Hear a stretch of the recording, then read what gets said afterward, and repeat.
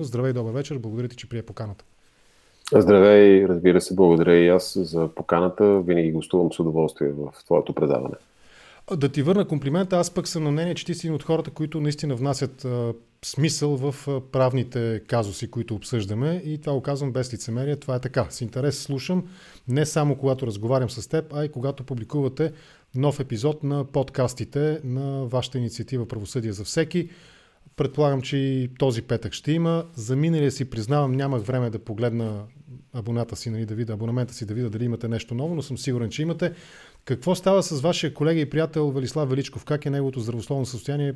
Питам наистина с грижа, защото знам, че не е добре в момента. Той боледува тежко. Да, стана така, че преди няколко седмици няколко от наистина основните членове на инициатива "Правосъдие за всеки", и в това число и Велислав, се разболяха от COVID. И за огромно съжаление той го кара най-тежко от всички. Той е единственият, който трябваше да бъде приведен в болница. Намира се в София Мед. Вече, мисля, 11-ти ден е днеска, в който се намира в болнична грижа и, за съжаление, в много тежко състояние, бих казал дори с опасност за живота, тъй като просто много силно увреждане на белия дроб му нанася болестта и то е подаване, т.е. напълно зависимо от болничната грижа. Това е и причината да не провеждаме събитията си всяка сряда пред съдебната палата, и това беше и причината да изпуснем един или два епизода от ИПВ подкаста, но разбира се, в момента най-важно от всичко е Велислав да се възстанови и да може отново да участва в, бих казал, дневния ред, тъй като той е изключително важен. Не само за инициатива "Правосъдие за всеки", но има много сериозен принос за развитието на правосъдието у нас. Сега разбирам защо не са ми излезли notifications, нали, как се казва, известия, че имате нов епизод. Да. Това е причината, сериозна, уважителна причина, казвам го, нали, без ирония към самия Велислав, към себе си по-скоро с ирония, но пък това е повод да повторя още веднъж: във всяка една платформа за подкаст може да бъде намерено, вашите епизоди да бъдат намерени именно по това заглавие, инициатива "Правосъдие за всеки", и хората, които искат да чуят наистина добри, интересни, а и качествени анализи на правната ситуация у нас, могат да наваксат през тези 1-2 седмици. Да се надяваме, че максимално бързо и в пълна степен ще се възстанови, нали, и моя, и твоя приятел Велислав. По същество, чуводните ми думи, искаш ли да коментираш нещо в тази връзка, стъпвайки върху това, което казах за руското посолство у нас, за опита да повлияе през протестни ноти, гневни писма върху начина, по който българското правосъдие и правозащитни органи гледат на тези актове? Или може би един бърз коментар да направиш и да минем по същество темата Навални, европейското и руското правосъдие.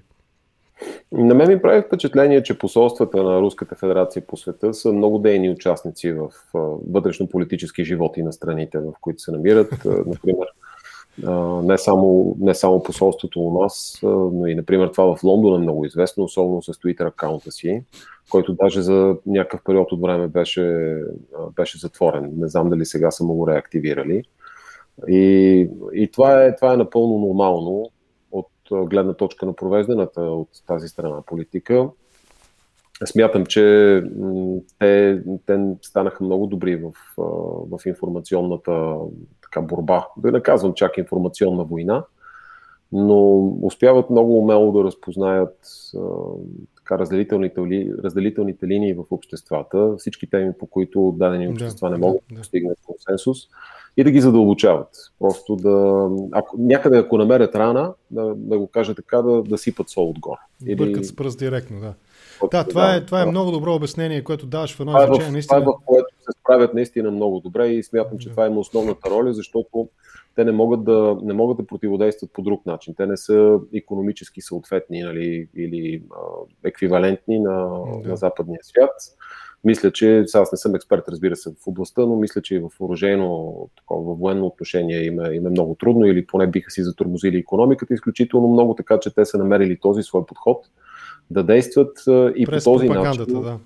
Да, през пропагандата, през информационните битки, информационните войни, и по този начин да се опитват да постигат малки напредъци на различни места, като, да кажем, сега знам, че на така много сериозно на дневен ред в Руската федерация, е получаване на отстъпки от страна на Европейския съюз по отношение на санкциите.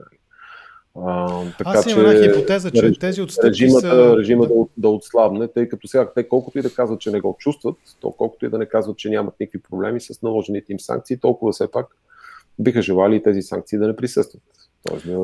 Моята хипотеза за това мекошаво за сега поведение и на Бюрел, и по принцип на евробюрокрацията, без негативна оценка го казвам, по-скоро ми се струва, че за това нещо прозира икономически интерес, ще го кажа така, не корупционен, а чисто стратегически все пак става дума за крупни суми. Анализатори твърдят за 1 трилион долара руски корупционни пари. Не милиард, 1 трилион, 1000 милиарда, което е съществена сума пари. Вярвам, че значителна част от тях са концентрирани в европейски банки и това, разбира се, може да бъде тълкувано и като сигнал от Брюксел. Вижте какво, ще ви ударим, ама ако искате, поне имате седмица-две, да си опразните сметките и да ги преместите някъде. Кайманите, и аз не знам къде си решат по някакви такива офшорни дестинации. Това, което казваш, ще се опитам да го запомня, защото е много добро определение, че много ловко намират разделителните линии и точно там се целят. Прага, Чехия е добър пример. Там има там също е много активно руското посолство по два казуса. Премахването на паметника на маршал Конев и издигане на паметник на власовците, руската освободителна армия. Ето ти пример за това как наистина се вмесват, не защитават руските интереси, представят руския бизнес интерес, примерно каквито функции би трябвало да има посолството, а именно се опитват да влияят във вътрешно-политическия живот. По същество на темата Навални, с какво според теб е важна за България тази тема? Аз се опитах да обясня също с няколко думи, но какъв е твоя прочит? Защо си струва да я следим? Не примерно да прочитаме от кора до кора всичко, което излиза по въпроса, но да имаме ясна идея, поне базисна идея какво се случва. С какво е важна за нас, за българите?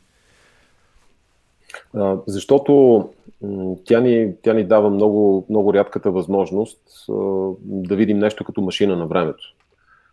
Тоест, това, което се случва в момента в Руската федерация, конкретно по делата срещу Алексей Навални, защото те са няколко и търпат развитие, е не просто някакво смачкване на правото, не просто абсолютно не вземане предвид, да кажем, представянето на доказателства от страна на подсъдимия, исканията доказателствените, които той прави, правните доводи, които развиват различните съдебни състави, но просто да покажат докъде може да се изроди едно лошо правосъдие, което хем да поддържа така фасадния вид, че уж видите ли, ние имаме правосъдие, имаме различни съдилища, нали, първостепенен, второстепенен, там върховен касационен и така нататък, но което просто в изпълнение на дадена му политическа поръчка е готово да смачка абсолютно всеки и никой няма шанс пред един такъв съд. Нали. Нещо, което в България все още не сме достигнали, но ако продължаваме със същата бодра крачка да вървим напред, както сме се запътили, като нищо сме стигнали и до там. Тоест, има съдебен процес, ти се явяваш, примерно подсъдим си, даваш доказателства, не ти ги приемат. Прокуратурата прави доказателствени искания, уважават ги. Ти искаш отвод на съда, той не си дава отвод.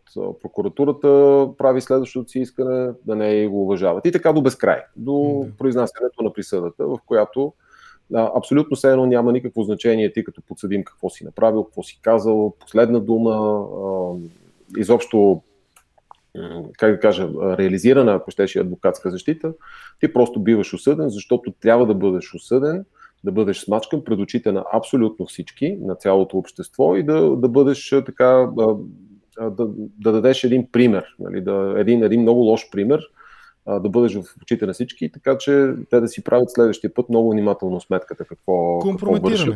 Компрометиране, точно което така, защото може да бъде следващия Навални.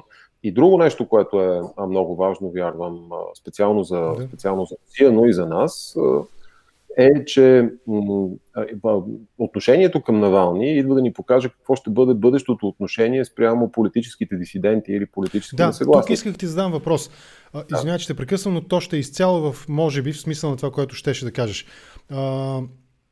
На мен ми прави впечатление, че на практика аргументите срещу Навални, псевдоправните аргументи срещу Навални и хора като него в Руската федерация, защото той не е частен случай. Той е най-яркият, който е разпознаваем. Или както самия той се шегува по отношение на неотклонението, мярката за неотклонение, за това ще говорим малко по-късно. Целият свят знаеше къде съм. Нали? Само руските служби там в СИН, Федералната служба за изтърпяване на наказание, те само не знаели къде е, но аргументите са по-скоро наистина в сферата на тази група обвинения, които наистина компрометират някого. Злоупотреба с пари, някакви, примерно, обидил бил ветеран, защото критикувал клип, в който този ветеран се снимал и други подобни. Нали?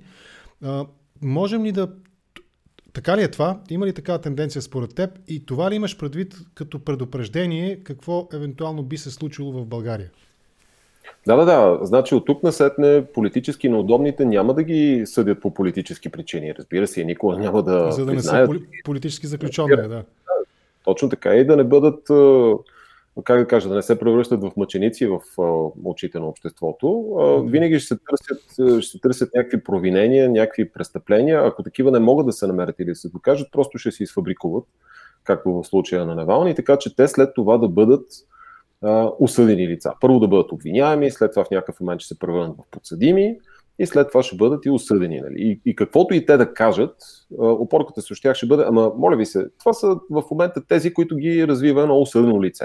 Който открадна парите от даренията, нали, примерно. Точно така. Сега, в момента, последните седмици, може би и на теб, и на нашите зрители им прави впечатление, че главният прокурор Иван Гешев, който иначе беше изключително медийно така присъстващ, той малко се е прикрил, така занижил се и аз смятам, че това има общо с предстоящите парламентарни избори, тъй като неговите появи просто неименуемо да не вреди, помагат на опозицията, независимо на коя сега от всичките опозиции. Разбирам. Но той също, хората знаят, той винаги тази риторика използваше.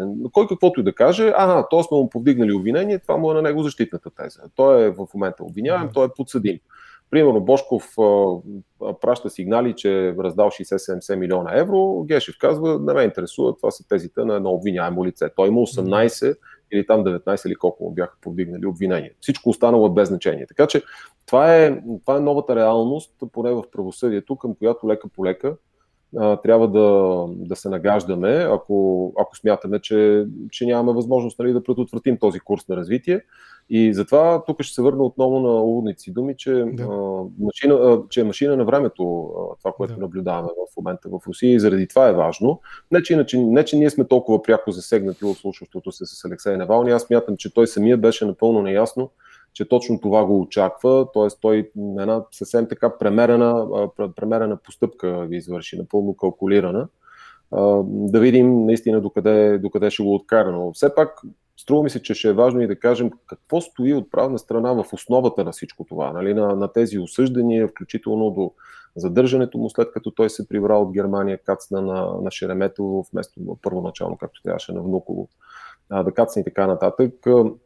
Защото това ми се струва, че в българската дискусия малко липсва и хората го приемат за някаква даденост, че той просто защото е бил осъден и си е нарушил, да кажем, там условията по условното отлагане на изтърпяването на наказанието. В някакъв момент трябва да е свързано, това дело, пак те прекъсвам, за да насочим разговор още по-прецизно. Това дело е сегашната присъда, нали, условната се заменя с ефективна и той излежава остатъка без периода, който е бил там арестант, задържан, нали, и така нататък в СИЗО. Това е делото и в Руше.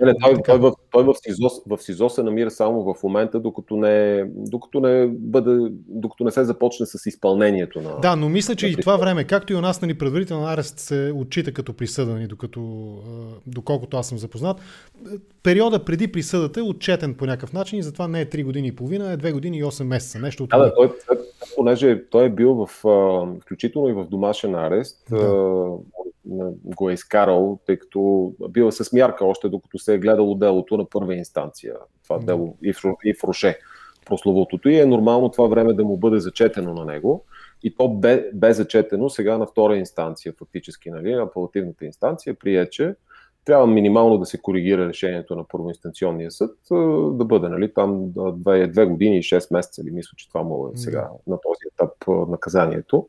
Но това е, как да кажа, ние можем много да говорим за това колко строга или така вразумяваща трябва да бъде една наказателна политика, но значи той на първо място е осъден, след това условно му е отменено изтърпяването на наказанието. Минал е почти целият срок, почти целият период фактически е преминал. Той е живял с заплахата, че нещо може да му се случи и накрая, заради някакви дребни провинения, систематични, както ги нарече още първоинстанционния съд, на него фактически му оставят за доизтърпяване всичко това, което той би изтърпял от самото начало. Фактически той е двойно наказан, мен ако ме питаш, защото първо преминал е през условния срок и след това изтърпява сега ефективно. Но това са някакви особености на руското наказателно право, които в този вид съществуват и очевидно там е възможно да станат. В България това би било възможно само ако бъде осъден още веднъж в рамките на условния срок, за който му е отложено изтърпяването на наказанието и тогава ще му кумулират наказанията. Но Навални няма влязла в сила някаква допълнителна присъда в този срок. Има и друг... Сега това, което е с клеветата, то е малко по-различно, тъй като... Нека след малко за клеветата. Има един друг интересен момент около тази условна преминала в ефективна от начало, нулирана от нула присъда. И то е свързано именно с мярката за неотклонение, доколкото аз следа казуса, която предполагаемо Навални е нарушавал докато е бил в Русия и още по-комично, докато е бил в Германия на лечение, при все, че лечебният период включва и рехабилитационния, след като излиза от кома и там ходи да се учи отново да ходи и така нататък, тия неща, които му се случват докато се възстановява в Германия. Това нещо доколко е адекватно изобщо като теза и ако достатъчно разбираш от страна на руското право, а и от страна на правната логика по принцип, наистина Навални се шегува, че дословно няма да мога да го цитирам, но по това обвинение, че съм се бил отклонил, целият свят знаеше през това време къде съм. Доколко този аргумент на обвинението е адекватен според теб? Не, категорично не е адекватен, защото действително целият свят знаеше къде се намира Навални.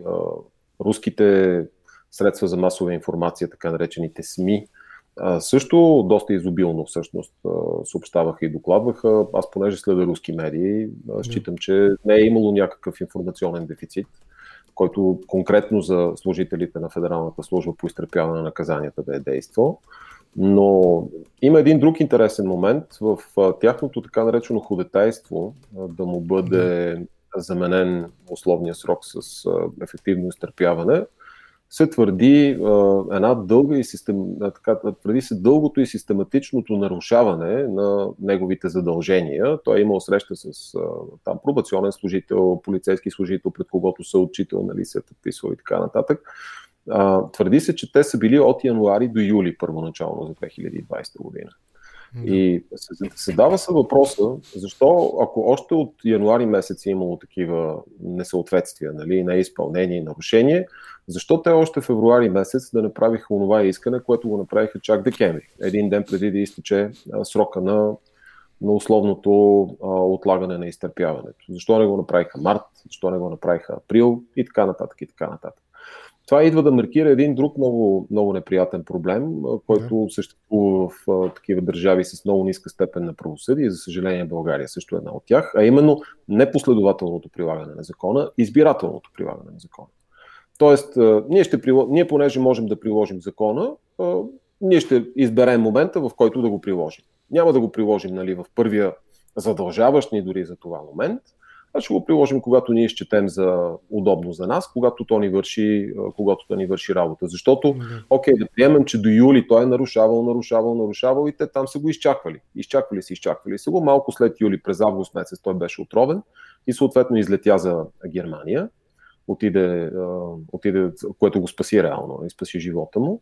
И оттам насетне предполагам, че цялата държавна върхушка и в това число и Федералната служба по изтърпяване на наказанията си е отдъхнала и си е казала, отревахме се от това, той най-вероятно няма да се върне повече в Русия, ще си остане там, където е, ако изобщо оживее. Но Навални с връщането си промени плановете и това, между другото, беше казано от служителя на ФСИН в първоинстанционното дело, в открито съдебно заседание пред първа инстанция, пред така наречения Симоновски съд. когато беше му зададен въпрос от страна на защитата, защо чак през декември месец те са решили, че трябва да изходатайстват, да поискат замяната на наказанието. И той тогава се изпусна и каза, защото ние разбрахме, че той все пак иска да се връща в Русия.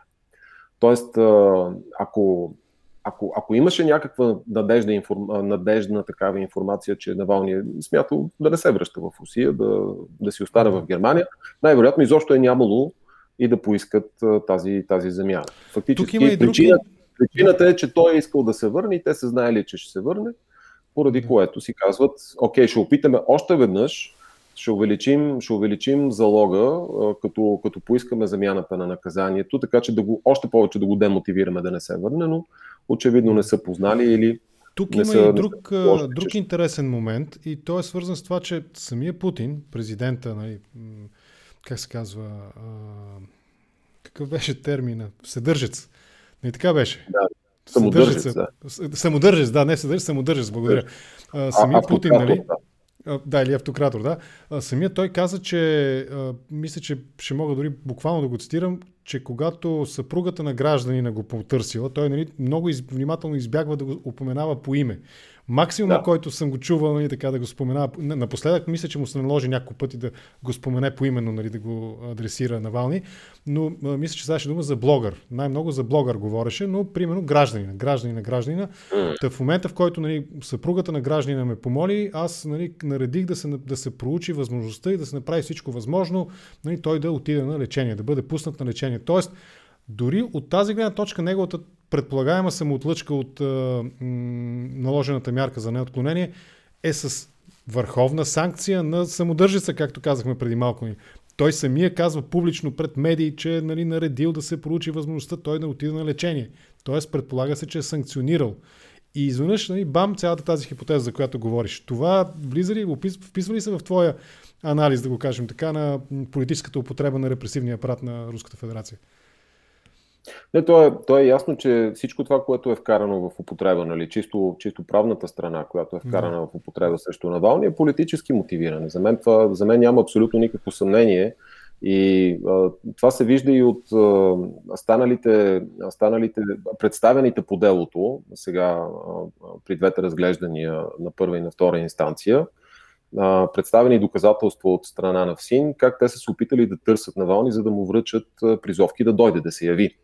Нали, защото установили, че той не си изпълнява задълженията, пробационните, които има, така че да дойде и да се обади. Те са ходили на някакви адреси да му ги връчат, за които първо не е много ясно той там все още живее ли, има ли адресна регистрация, те правили ли са сверки, не са ли правили сверки, опитали ли са да се кажем роднини, близки, които да дадат допълнителна информация. И най-големия пропуск според мен, тук просто от адвокатска страна го казвам, въпреки че те са имали данните на неговите адвокати, на тази Олга Михайлова и на този Кобзев, Вадим Кобзев, мисля, че му бяха имената, те нито за един момент не са се опитали да се свържат с адвокатите му. И, например, да кажат, ето, вие сте адвокати, вие можете да приемете за вашия подзащитен и на вас да бъде връчено, и вие да приемете и това да как да кажа, да има правна валидност, да приемете, да кажем, призовка за него, постарайте се да го откриете и да му кажете, че той еди кога си, трябва да дойде. Или ако да не може говорим, да че могат и през руското посолство в Германия да се опитат да се свържат с него.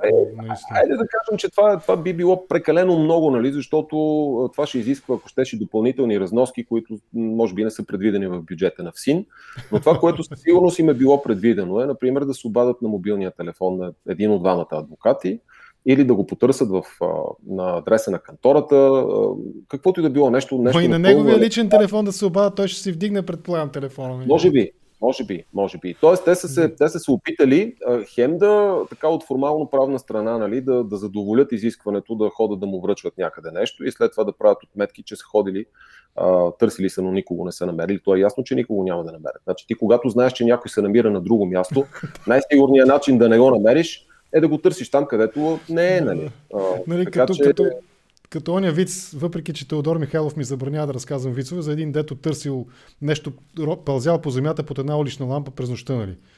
И минал там приятеля му от кръчмата, какво правиш тук? Вика ми, търся си ключовете. Тук ли ги изпусна? Не, нали, там, нали, по-надолу по алеята. Защо тук ги търся? Защото тук е светло. Те го търсят там, където знаят, че го няма, нали, но го търсят точно там. Нали. Това е между другото подход, който и българската прокуратура обича да прилага, когато не е удобно, когато не искат, примерно когато трябва с забавяне да достигнат книжа до някого, да ги пращат на най-разнообразни адреси, не на адреса, който е даден като съдебен адрес, например, особено когато има адвокат, да пращат на адрес на родител, съпруг, нещо от този порядък, в друг град. Нали, тоест, този похват се използва и у нас. Използва се. Ние имахме един такъв случай в нашата кантора, когато прокуратурата беше изпратила, беше очевидно някой си беше играл да рови в базата данни население, за да намери стар адрес в друг град и да прати там. Да изпрати там едно съобщение. Ставаше въпрос за пострадал от престъпление, който можеше да си обжалва постановлението прокурорското и за да се забави цялото нещо, за да евентуално да бъде просрочено, прокуратурата просто се беше постарала да го направи максимално трудно за пострадалото лице. Това, между другото, е много голям проблем, защото отново казвам, в случая ставаше дума за пострадало престъпление, който също има своите а не за извършител, а не за извършител, да. Толкова по въпроса за това как прокуратурата и у нас, примерно, се грижи за правата на пострадалите и така се води от основната мотивация да бъде върховен застъпник. Нали? Ще използвам този русизъм сторонник на закона, нали? На законността. Сторонник, наистина. Има ли отношение, нали, аз не знам, далеч съм от мисълта да изобщо да си позволявам да правя сравнителни правни анализи, но моята логика е следната. Мярката за отклонение, това, което съм чувал като коментари по отношение на Навални в частност, мисля, че от негови юристи или част от неговия юридически екип е, че тази мярка е валидна само при хипотезата, при която някой е в момента разследван, нали, подследствен, или е в момент изтърпява в момента присъда. Каква точно е ситуацията, имаш ли представа около тази подписка или там трябва да се явява, нали, при милиционера, да се подписва, нали, да се отчита какво е правил или там каквото предполага тази мярка. Наистина ли е така, че тя е невалидна, поне според юристите около Навални, невалидна по отношение на Навални? Да. Значи много е интересен този въпрос и предполагам, че ще бъде и допълнително изследван чисто академично в Русия, тъй като налагането на мярката му за неотклонение, така наречената мер пресечения, както е на руски, се случи в една много такава сива полупразнина правна. Тъй като той е с отложено изтърпяване на наказанието, нали, такъв условник, и си е нарушил обязаностите. Нали. Тук малко съвсем целенасочено ще използвам русизми, но те са, мисля, широко разбираеми от българската публика.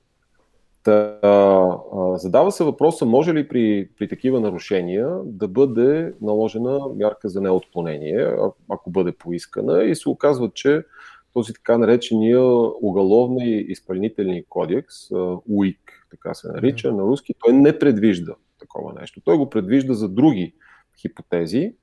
Това е руския НПК, нали така? Не, това е различно от НПК. Те си имат и УПК, което е уголовния и процесуалния кодекс. Нали, имат и УК, което е уголовния кодекс, който отговаря на нашия наказателен кодекс. Този УИК ние нямаме еквивалент негов. Там те използват едно правно основание, което е за налагането на мярката за неотклонение, за да бъде задържан още на летището, когато кацна. Използват текст, който се отнася до такива, на които има наложено наказание принудителен труд, и те не са се явили на работа, нали, на този труд, или по някакъв начин там самоотлъчка са си направили, нали, пренебрегнали са го. И се задава въпроса, може ли в наказателното право по аналогия, например, да се прилагат някакви текстове. В цивилизованите страни този въпрос е отговорен много отдавна и много категорично, именно не може. В наказателното право или има точен текст, по който да те санкционират, или ако няма такъв текст, просто не те санкционират. Значи не се налага наказание без съответен текст в закона. Нали? Нула кримен сине леге. Това е много стара такава максима още от римското право. И това е нещо, което... Може да преведеш тази латинска фраза? Извинявай, не всички. Няма престъпление без закон. Тоест, ако не е предвидено в закона... Ако няма закон, няма престъпление. Не е престъпление, точно така, да. Това е член 7, между другото, от Европейската конвенция за правата на човека. Това има някакво отношение, ако говорим за решението на Европейския съд правата на човека. Стигаме до него постепенно, да. Делото Навални.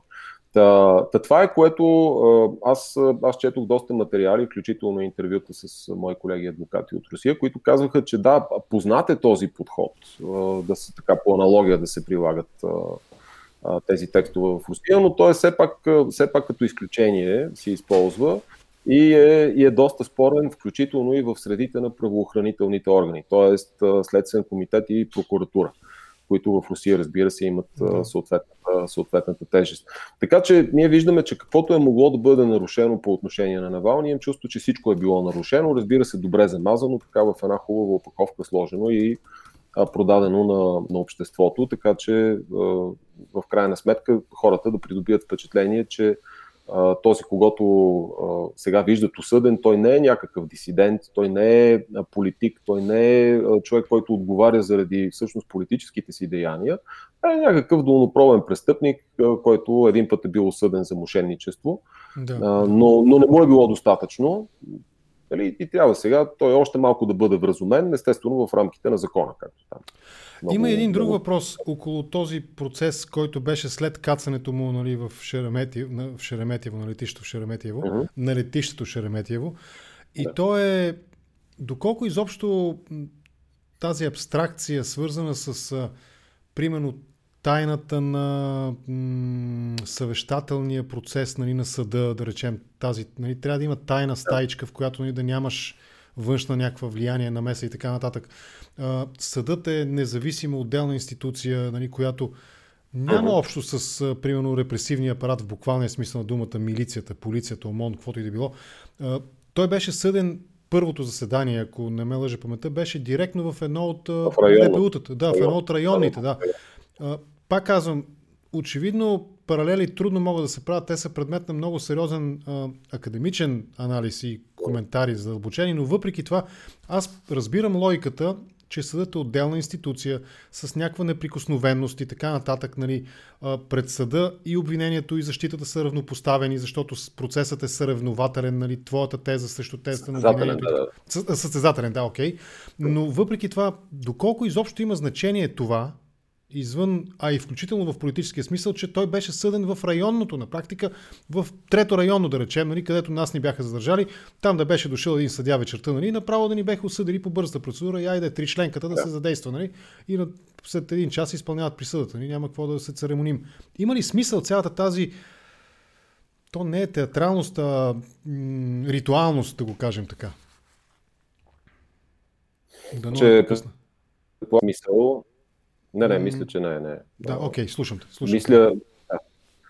Предполагам, че е бил вложен някакъв по-задълбочен смисъл в цялото нещо. Сега то беше обяснено за пред хората с това, че Навални влиза в Русия, идвайки от Германия, без да има PCR тест, който да удостоверява, че той не е болен от COVID, а пък те нямали време или възможност да му направят там, след като е бил задържан и заведен в това Химки, нали, така се казваше мястото, където първоначално беше заведен, няма ли време и възможност да му направят PCR тест, а пък имало правила, че достъп до съдебните сгради и достъп до открито съдебно заседание има само за онези, които са с негативни PCR тестове. Така беше обяснено. Сега, аз не бих в такава степен издребнял или се хванал за външната част, а именно, че един процес или едно по-скоро открито съдебно заседание по мярка, погледана на мярка, се провежда в полицейско управление. Аз мятам, че едно заседание може да се проведе буквално навсякъде, където има условия за това. Там бяха им отделили някаква стая, някакво помещение, но много важно в случая беше да му уважат правата. Значи на него му отказваха достъп до адвокат до една минута до започване на заседанието. Той не можеше, например, да се види със своите адвокати, да беседва с тях, да се разбере нещо, което, например, е съществено. Той трябваше да иска специални разрешения да се съвещава с тях. Имаше там някакви... Един път мисля, че прекъснаха заседанието, другите пъти му отхвърлиха исканията. Иначе, в онези случаи, в които можехме да гледаме лайв предаване от процесите, значи заседанието в Химки се излъчи изцяло на живо, можехме да го проследим. И след това обжалването на мярката също се излъчи по полуна. Значи съдебната зала се виждаше, съда се виждаше, адвокатите се виждаха и прокурорката. Мисля, че самия Навални някакси не можеха зрителите да го видят. Аз мога да ти кажа, че процесът там наказателния протича 1:1 с нашия наказателен процес. Тоест аз като... Какво имаш предвид? Доразви, да.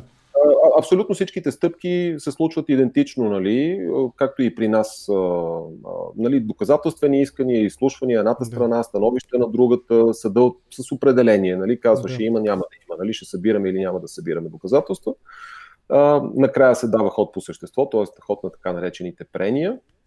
Дава се, разбира се, последна дума, след като те минат, след което съда се оттегля на така нареченото съвещание. Това се случва точно по същия начин и при нас, и след това излиза и изчита съответния си акт. Направо, докато те слушам, започвам да съжалявам, че всъщност българското наказателно право губи в твое лице, че не си пеналист, че си по-скоро свързан с интелектуално право и интелектуална собственост. Аз се явявам и по наказателни дела. Водиш ли наказателни? Добре, окей. Да. Аз се явявам и по наказателни. Не толкова много, колкото други колеги, които са изцяло специализирани в това, но бих казал, че познавам наказателния процес достатъчно добре. Аз като български адвокат се чувствах така съвсем в свои води, като гледах още повече, нали, аз съм от това поколение, което знае и все още руски, нали, пасивно, бих казал, но достатъчно добре, че да разбирам всичко това, което се случваше в залата, и хода на процеса ми беше ясен. Познат, да. Стигаме, да. Да, така че не беше, как да кажа, не е нещо много различно при тях, отколкото при нас, да не кажа, че е идентично.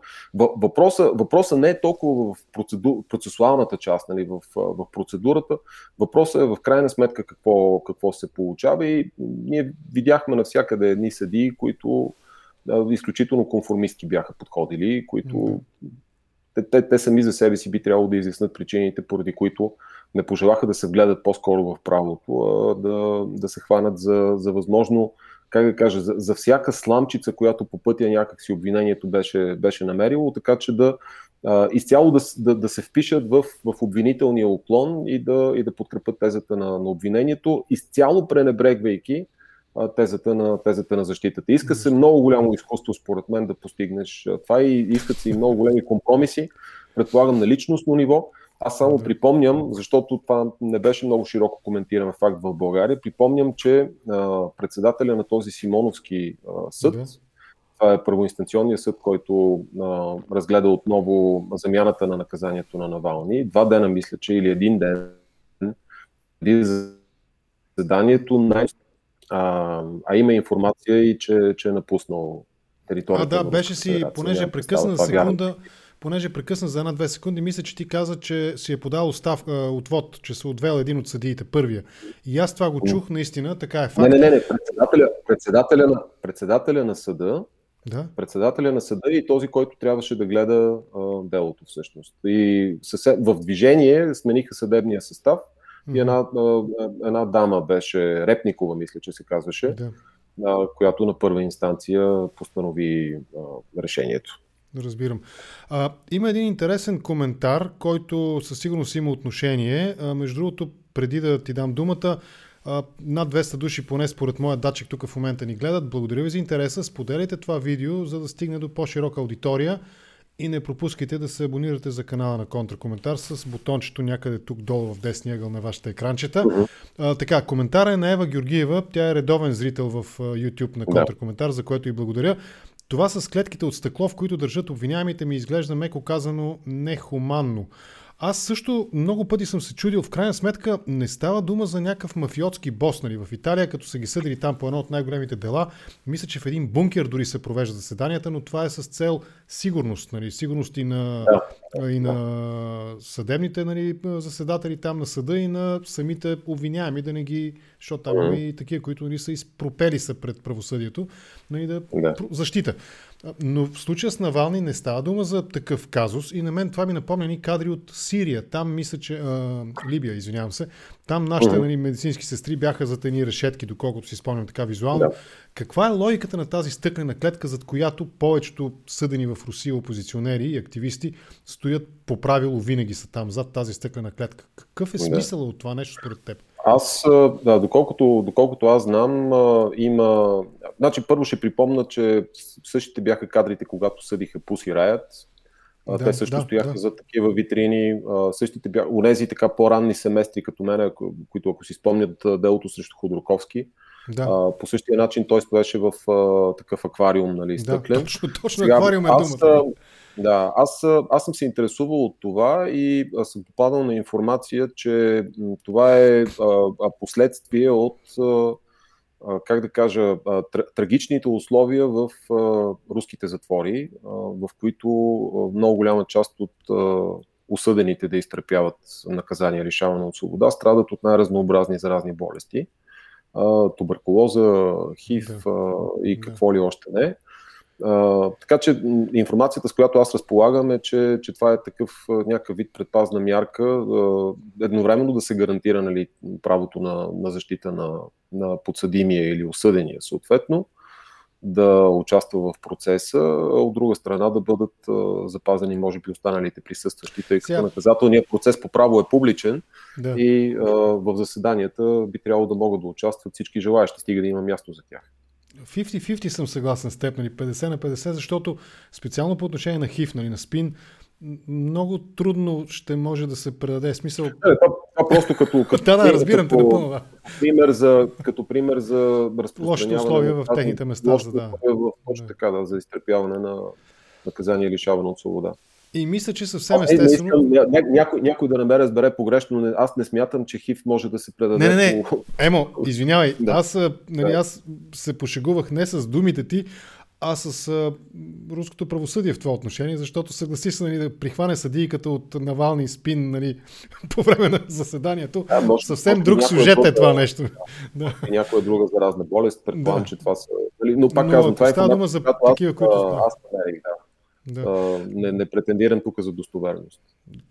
Ми звучи, да речем, логично. Доколко е приемливо е окей, нали? Разбирам, защото той, ако е толкова болен, той би трябвало в смисъл, ако е болен туберкулозно, да речем, би трябвало да се лекува, а не да го влачат по съдилища или нещо от рода, нали? Предполагам, че дори да не говорим, че биха могли да помислят за видеовръзка, каквото дори в Руската федерация мисля, имаше с Навални, имаше примерно, да кажем, вазивната... имаше един-два разпита, точно така. Той беше по видеовръзка. Беше включен. И стигаме естествено до решението на Европейския съд по правата на човека, казуса Ифруше.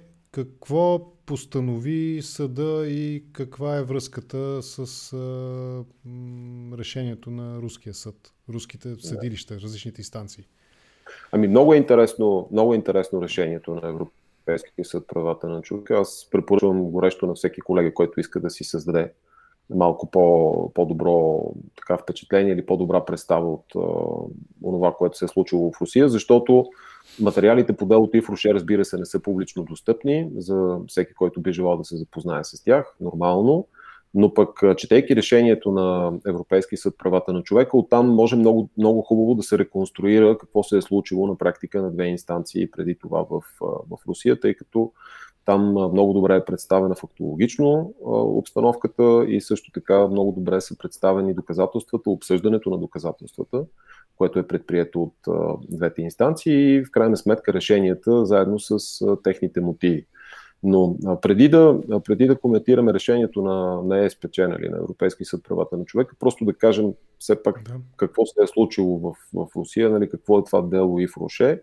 Ифруше, аз не знам в България дали са известни, но тя е голяма козметична компания, Аз знам от Западна Европа, те там навсякъде почти имат магазини за козметични продукти, шампуани, гелове, нали, кремове, балсами и така нататък. И тук също мисля, че ги има на нашия Аз мисля, не съм ги виждал никъде и затова така малко предпазливо, нали, се запитах дали са познати в България, но очевидно Русия е един от големите им пазари, те там оперират отдавна и добре им е вървял бизнеса, като те са разчитали в много голяма степен на почта Русия, нали, т.е. на руската почта, която да им осъществява доставките. И някъде през 2008 година братът на Алексей Навални, той работи както в почтата, в руската почта, Олег Навални, да, както в почтата, така и някакъв частен бизнес движи, заедно с брат си Алексей.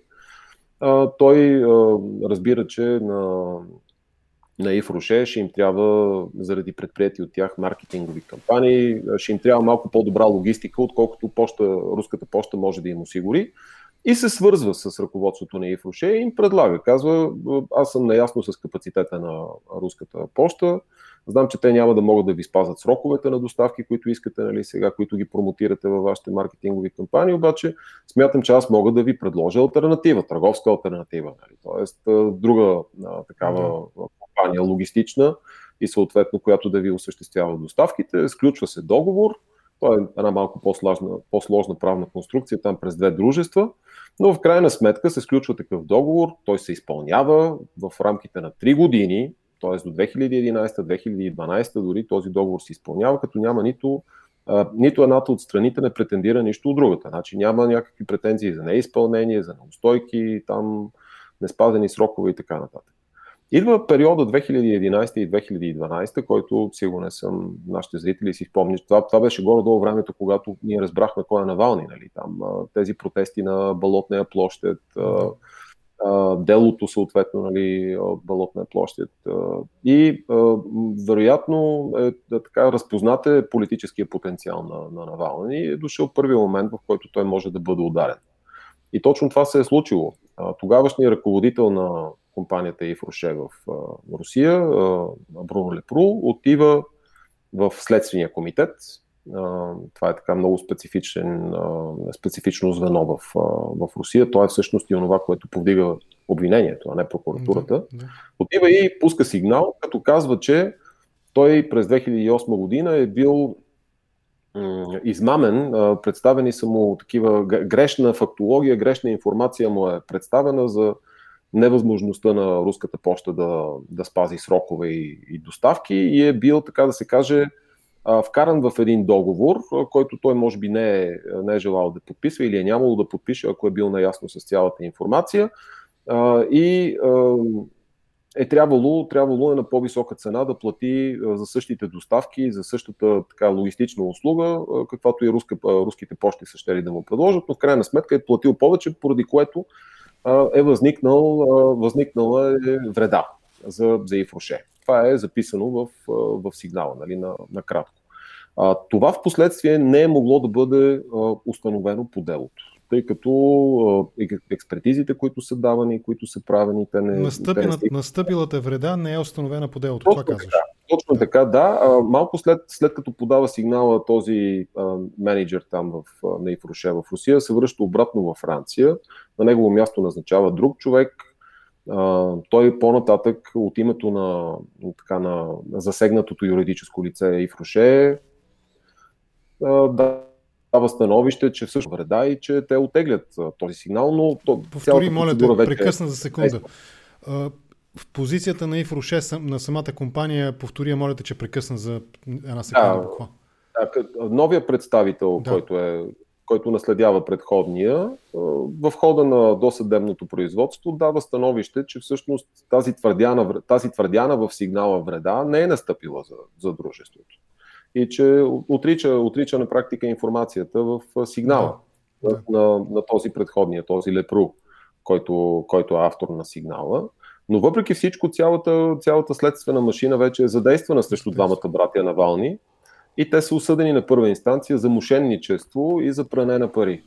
Сега, много е интересно да се каже, че този текст за мошенничеството, по който те са осъдени, през 2015 година е отменен от Конституционния съд на Руската федерация.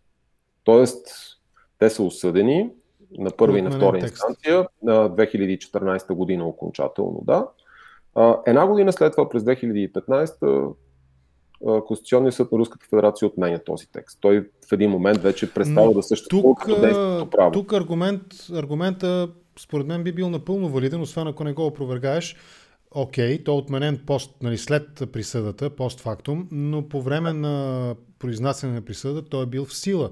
Точно така. Да. Действащо право. Сега, интересно е, защото в Русия и аз си направих труда да проверя. Значи, когато има такива произнасяния на Конституционния съд, обикновено това влече след себе си задължението за преразглеждане на делото. Той е отменен с решение на Конституционния съд, а не законодателно. Точно така, да. Разбирам. Окей, да.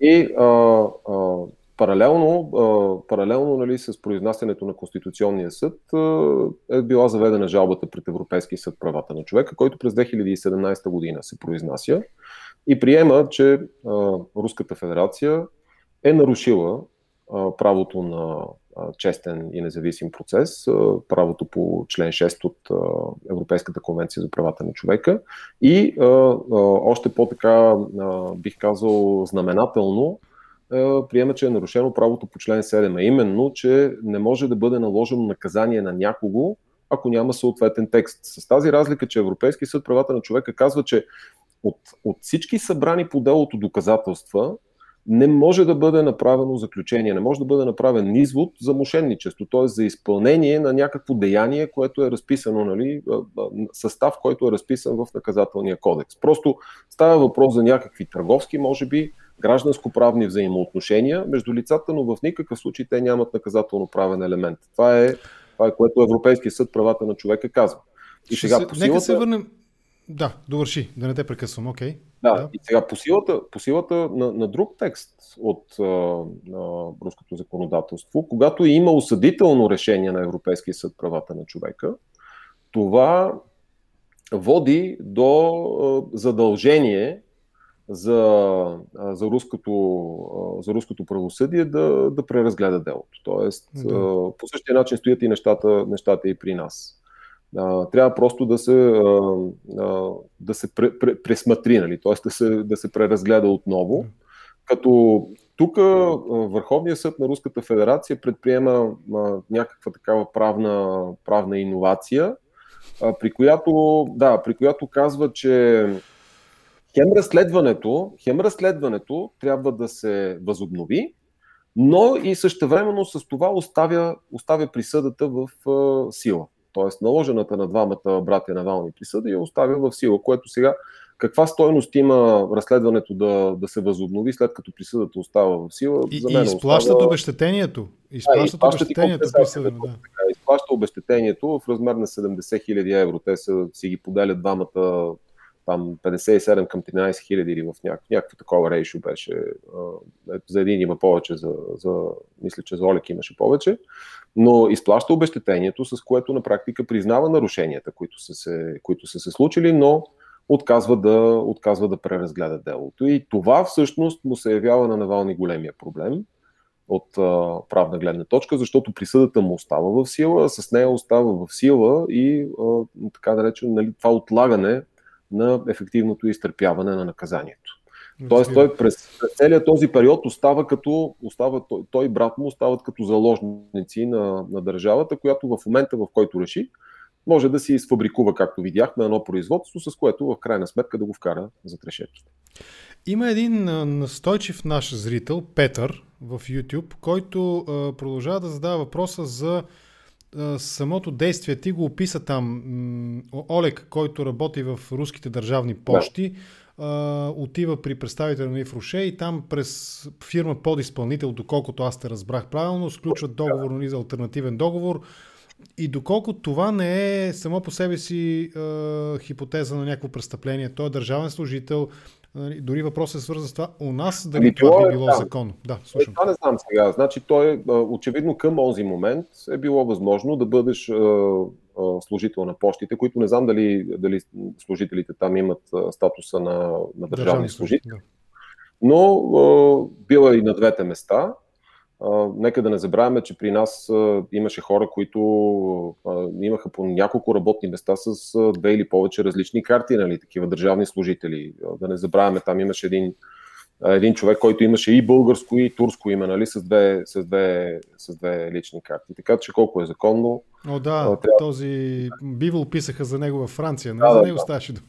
Не, този е друг, който пък е бил получател на помощи във Франция, едновременно с това е бил работил министър, в България. Министър, мисля, че стана. Но в конкретния случай не това е било проблем. Не е обстоятелството, че Олег Навални е бил едновременно служител в частна компания и на т.е. не го съдят за тази сделка, която са сключили? Не. Проблема е, че, разбираш ли, убедили и Фруше да плати повече за някаква услуга. Какво значи повече сега? От кога при договарянето на два свободни икономически субекта, и то търговци говори, нали? Ние нямаме тук потребителска сделка, където от едната страна да имаш потребител, който той никога нищо не знае, никога не е наясно, винаги трябва да му се обясняват по 100 пъти нещата и така нататък. Имаш една по-голяма компания в лицето на Ифруше, една по-малка очевидно, която предлага там логистичната и транспортната услуга.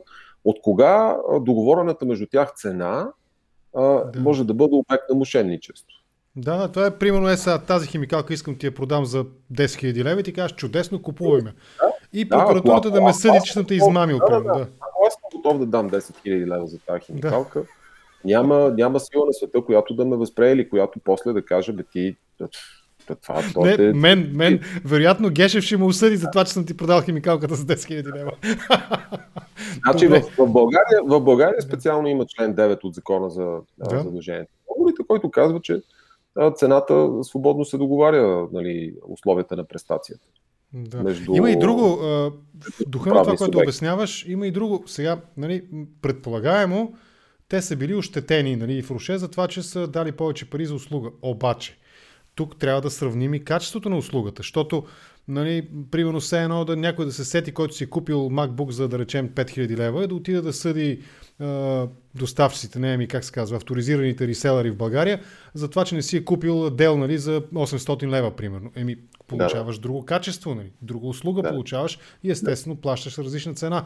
В този смисъл също и това трябва да бъде отчетено, но това, което каза ти е важно. Не само това. Сега аз мога да ти кажа как в България обичайно протичат подобни неща, когато да кажем някой реши да се оплаче от лоша сделка, изтъквайки, например, измама. Казва, аз съм измамен, обещаха ми транспорт, аз платих за този транспорт предварително, обаче никой не дойде и не ми транспортира там стоката, например, която трябваше да ми се транспортира. Аз считам, че изначално е имало умисъл това да не се случи, т.е. на лице е измама.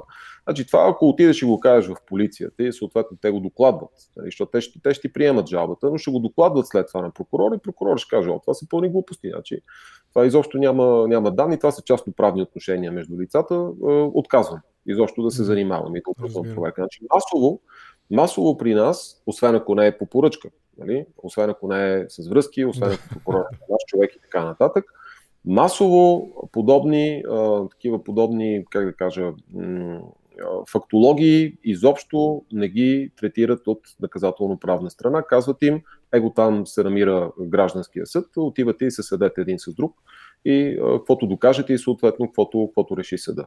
Но когато се налага някой да бъде ударен, някой да бъде шамарен, опраскан, ако щеш, тогава винаги ще се намери някой услужлив. Тогава винаги ще се намери някой услужлив и разследващ полицай и съответно прокурор, който после да изфабрикува, да скалъпи някакво обвинение. Аз мисля, че така при нас в България много хубаво се видя това нещо в прословутото дело ЕВН, където подсъдими бяха там Прокопиев, Трайчо Трайков, Симеон Дянков и още мисля 3 или 4 по-малко известни на обществото лица, където пак се твърдеше нанесен ущърб, нали, т.е. нанесена вреда в случая на дружество, заради това, че са му търгувани акциите през борсата. Нали. Друга подобна... Аз се сещам за поне още две... Аз ще припомна този, който беше министър на отбраната, Николай Ненчев в предходното правителство. Той беше подсъдим за сделката, която беше сключил с полската компания за ремонта на двигателите на нашите мигове.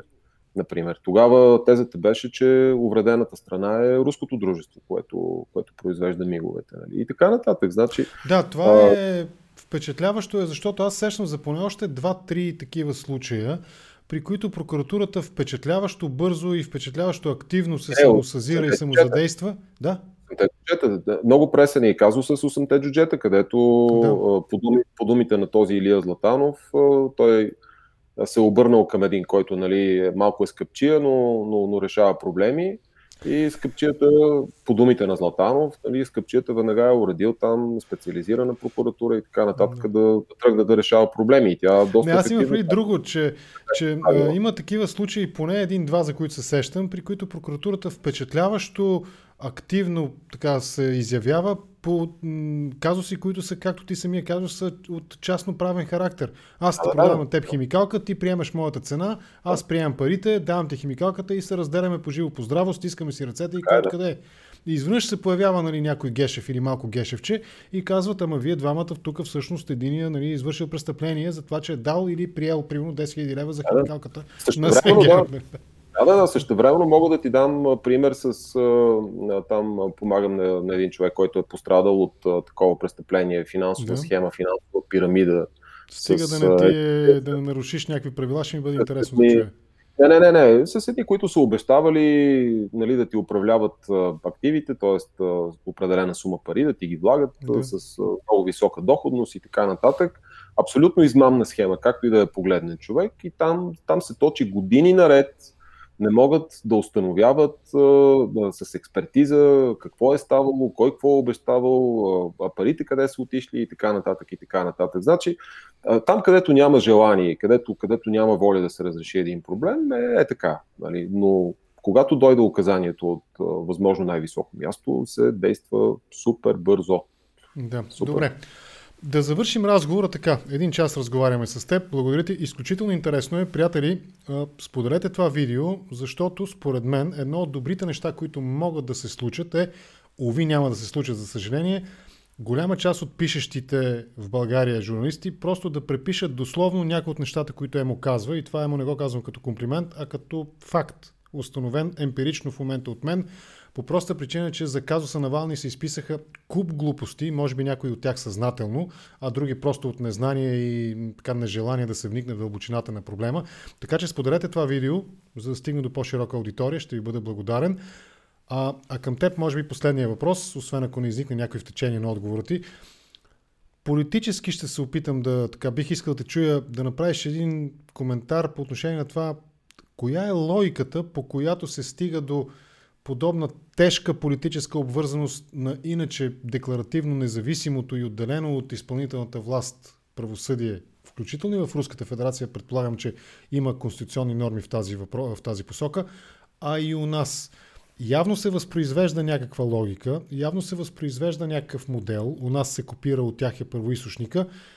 Какво е това нещо, което захранва, нали, полива корените на цялата тази изкривена псевдоправосъдна система?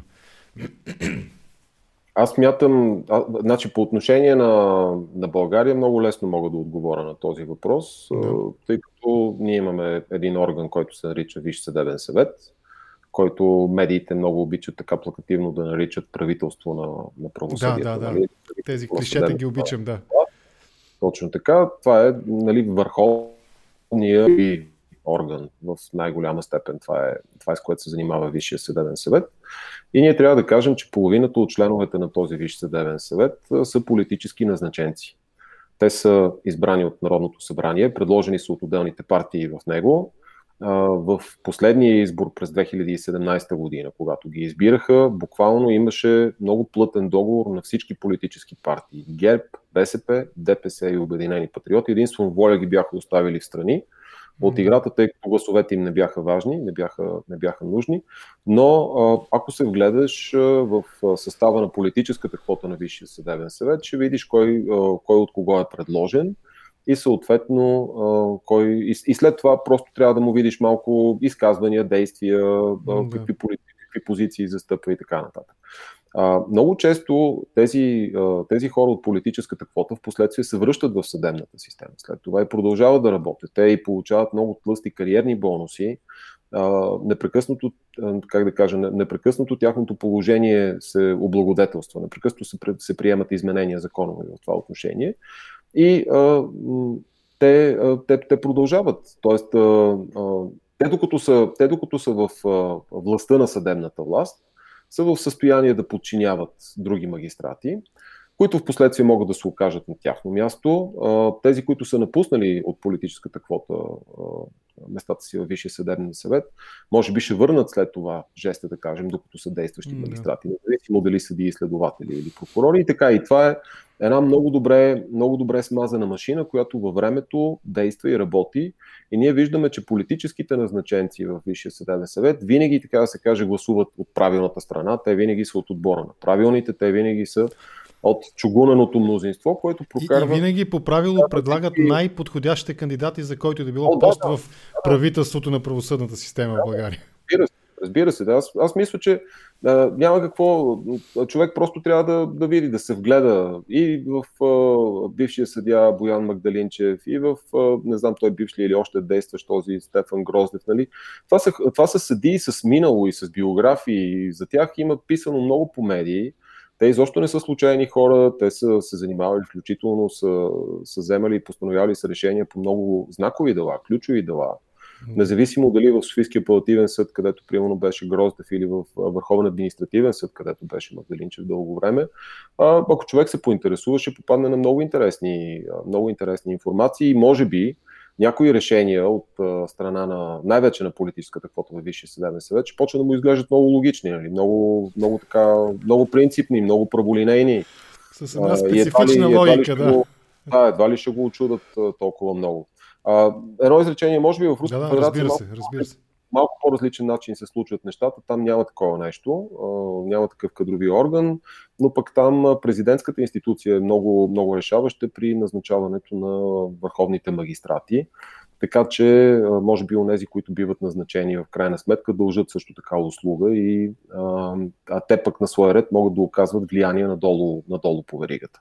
Както и при нас се случва. Нали? При нас главният прокурор не дига телефона да се обади на районния прокурор, например, в Трън или в Сандански.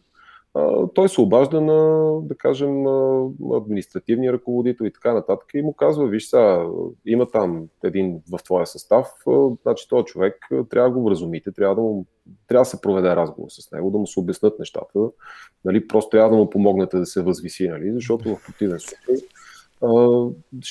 не се знае какво ще стане. Значи никога не се дадат сега да чика-чик нещата, нали, нарежданията и разпорежданията, но си има начини и те са отработени. И имаше една прокурорка, която беше свидетелствала в рамките на дисциплинарно производство пред Висшия съдебен съвет, беше казала, и това беше записано в протокола, че тя не може да си спомни някога висшестоящ прокурор да е издал някакво устно нареждане или разпореждане и то да не е било изпълнено, т.е. да е оставено без уважение. Значи на този фон всичките мантри и приказки за независима съдебна власт, независими прокурори, които особено главният прокурор Иван Гешев обича много да ги разтяга като лукоми, те увисват тотално, те губят изцяло своето съдържание. Това, което казваш, нали, че такива разпоредби се дават, как се казва, гласно, не писмено. Гледах скоро един... Те ги ограничиха ги вече и по закон не могат устно да се дават такива указания и нареждания. Трябва всичко да е писмено, но въпреки всичко старата традиция си се поддържа.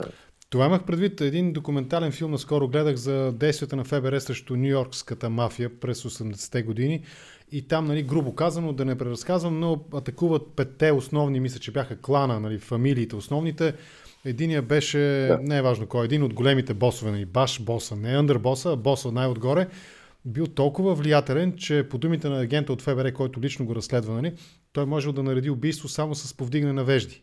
Нали. Тоест, главният пепел ми на устата, не правя никакви паралели, господин Гешев, не ви сравнявам с Готи, примерно, или с Вито Дженовезе или някой от тях, но очевидно в България институцията, не личността на главния прокурор, а институцията може именно с повдигане на вежди да раздаде такива неписани, гласни, а то даже са и негласни, нали, разпореждания, какво да се случи, именно в логиката, която ти излагаш.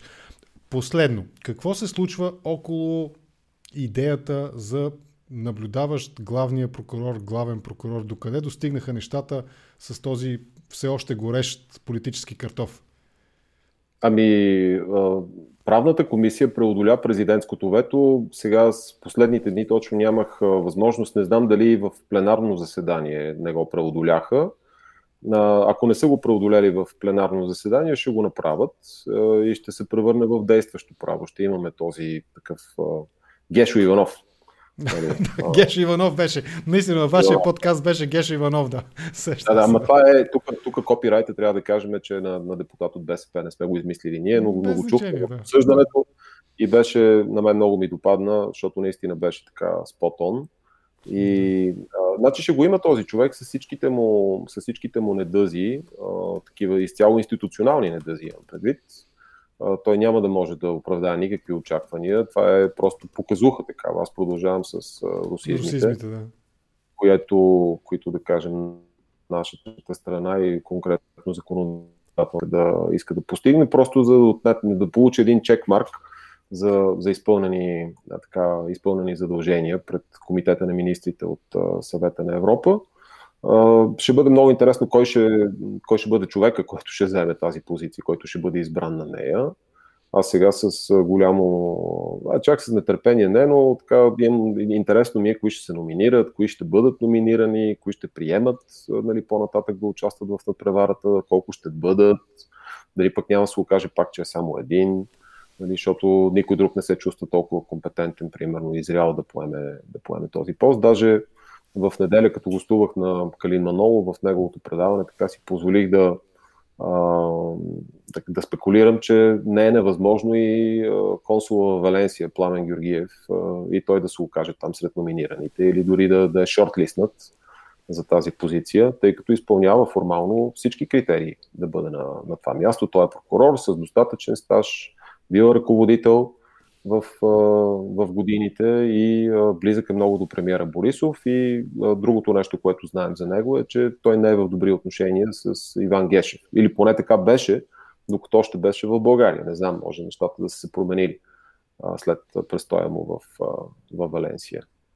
Но определено ще бъде интересно. Ние с колегите от Правосъдие за всеки, със сигурност, както сме правили и до сега при такива важни избори в рамките на правосъдието, ще изпратим въпроси, които да бъдат поставени на кандидатите в рамките на тяхното изслушване пред на прокурорската колегия на Висшия съдебен съвет и ще настояваме съответно тези въпроси да бъдат задавани. И ще видим какво ще отговорят кандидатите. Добре, да приключим тук. Час и 10 минути разговор ни. Изключително ми беше интересно да те слушам. Благодаря ти. По-натам пак ще те поканя за актуален правен коментар по някои от водещите въпроси не само в България. Наистина съм приятно така впечатлен от дълбочината, с която анализираш ситуацията в Русия около Навални. Пак ще повторя, според мен проблемът е, че в българските медии, уви, мейнстрим, водещи, доминиращата част от тях, няма кой сякаш да направи подобен задълбочен коментар, а то е необходимо очевидно. А може би, чисто политически допускам, хипотетично, че подобна дълбочина се избягва, защото събужда много интересни паралели, аналогии, сравнения и проистичащите от тях въпроси, защо така се случва и у нас. Емо, благодаря ти за този разговор. Адвокат Емил Георгиев, част от инициативата Правосъдие за всеки. Лека вечер ти пожелавам и до скоро. Пак ще се видим. Благодаря ти. Благодаря за поканата. Лека вечер и от мен. Чао за сега.